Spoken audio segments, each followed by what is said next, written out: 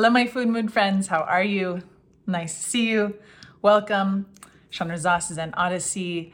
I have a topic today that I'll also want to share some personal updates on, and it has to do with routine, sleep, scheduling, home base, settling down. Welcome!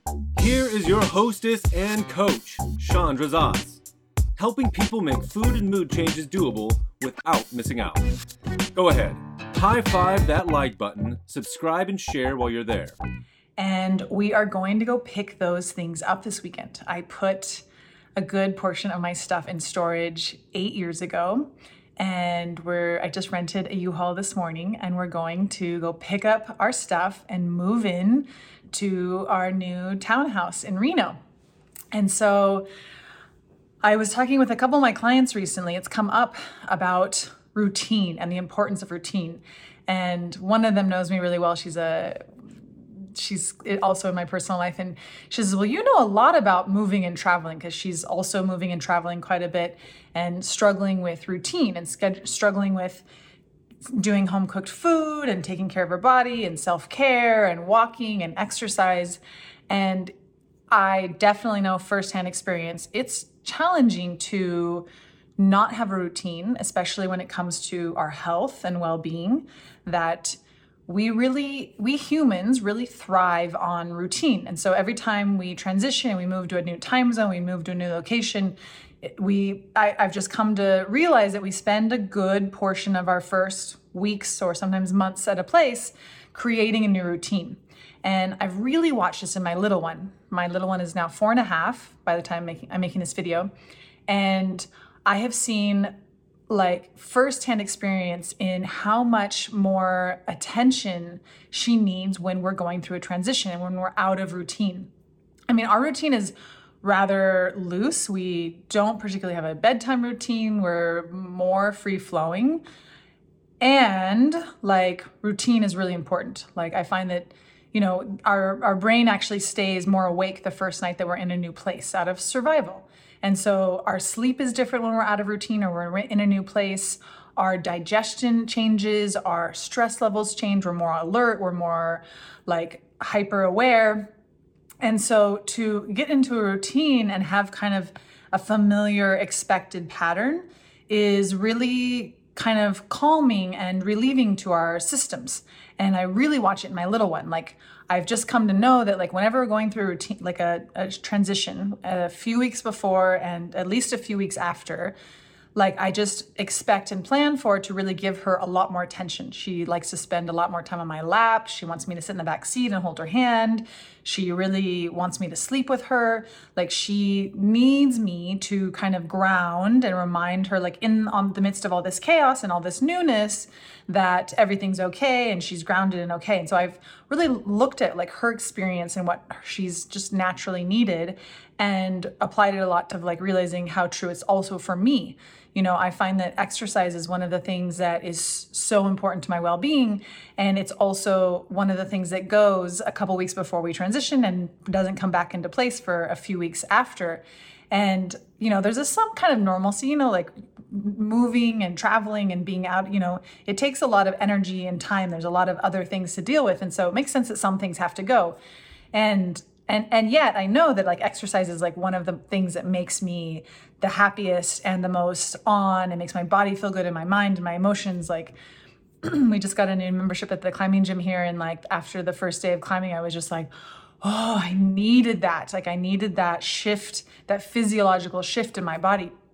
And so it's really great to have a workout routine for our well-being, for our mental state, our emotional state, our physical state, obviously, but there's more to it than that. And I also find that having a routine and kind of, with different people, we have different needs for novelty and excitement and newness versus safety, stability.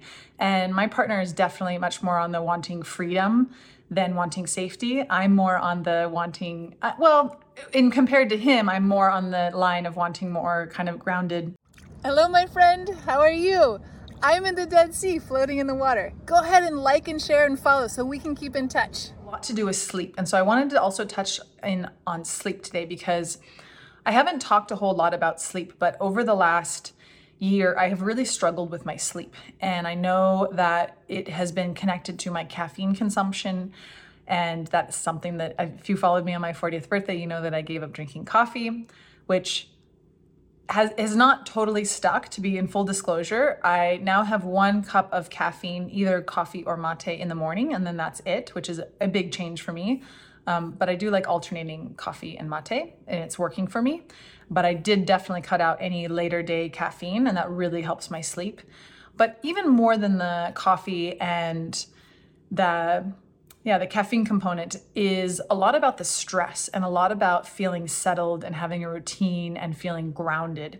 And so I have really had to do or chosen to do some more emotional work on how do I regulate my stress, take care of myself in a way that I really feel grounded and really prioritize my routine as a way to really help myself feel more grounded and able to sleep. And so I've really approached sleep. There's been also a number of other things that I've researched and tried with sleep, but I feel like this is one of the big linchpins of figuring out my sleep. While I had like kind of a crazy year of sleep, I do feel like I definitely have it shifted my relationship to sleep and learned a lot about sleep. I did a lot of deep research and a lot of self-experimentation and playing with like, well, what are the factors here? And the stability I know is one of them for me, like feeling unstable emotionally, physically, mentally. And mentally, I mean like in my thoughts and like worst case scenarios and stressing out and ruminating and worrying and all those indulgent emotions that don't really serve us and keep us up and get our hormones going and our physiology going.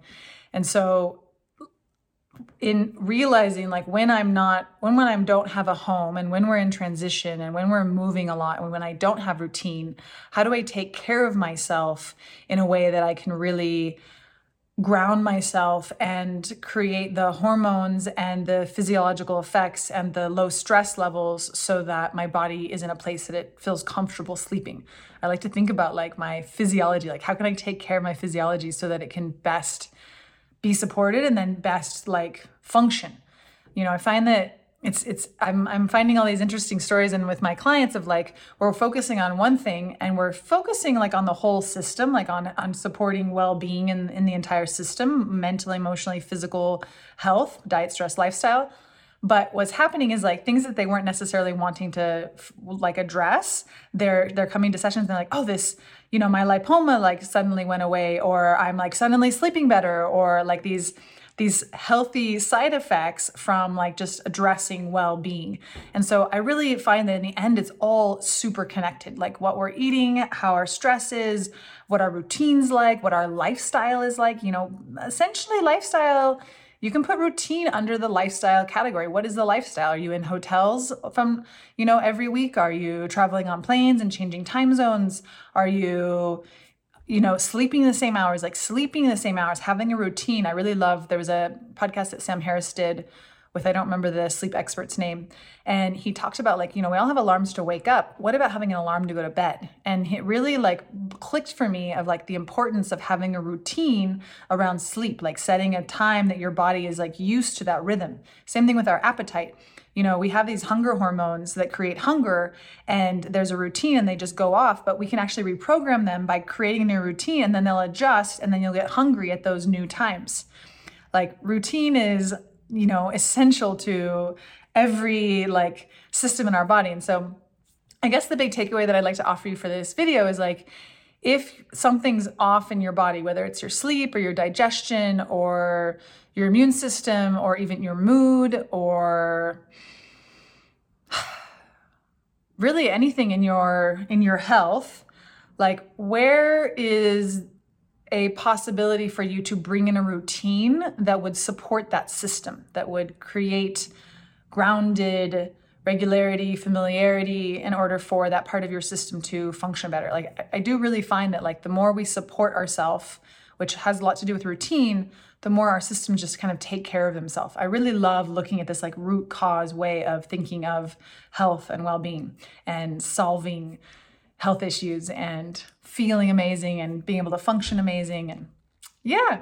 So I've been figuring out how to create routines and bounce all over the place and take care of myself amidst all of the lacks of routine and really prioritizing implementing routine. And now I am really excited to settle down and have more of a grounded home routine. I'm really, really, really happy about this. And so, yeah, this weekend, we're moving. And next week we'll be in our new home. And yeah, I'm jazzed. I think one of the things that I'm most excited about is having my kitchen tools back. And I like to have like my food processor and my juicer and, all of the different food cooking tools. It's one of my favorite things and one of the things I'm most looking forward to, and having our home and having, we've been traveling light with, my husband actually travels with a knife because he really loves having a really nice sharp knife. But we don't travel with many kitchen tools. We do travel with a foam roller. It's actually not a foam roller. It's a type of foam roller, and a massage gun for self-care. We do travel with these because these are essential, especially when you don't have a good massage person. You're traveling, so you don't know who's the local people. These two, I was actually thinking about doing a podcast on these because they are a big part of my routine and physical self-care for feeling good. All right, my friends, I'm going to wrap this one up. I will see you next week, and I hope you have a beautiful time, and thank you so much.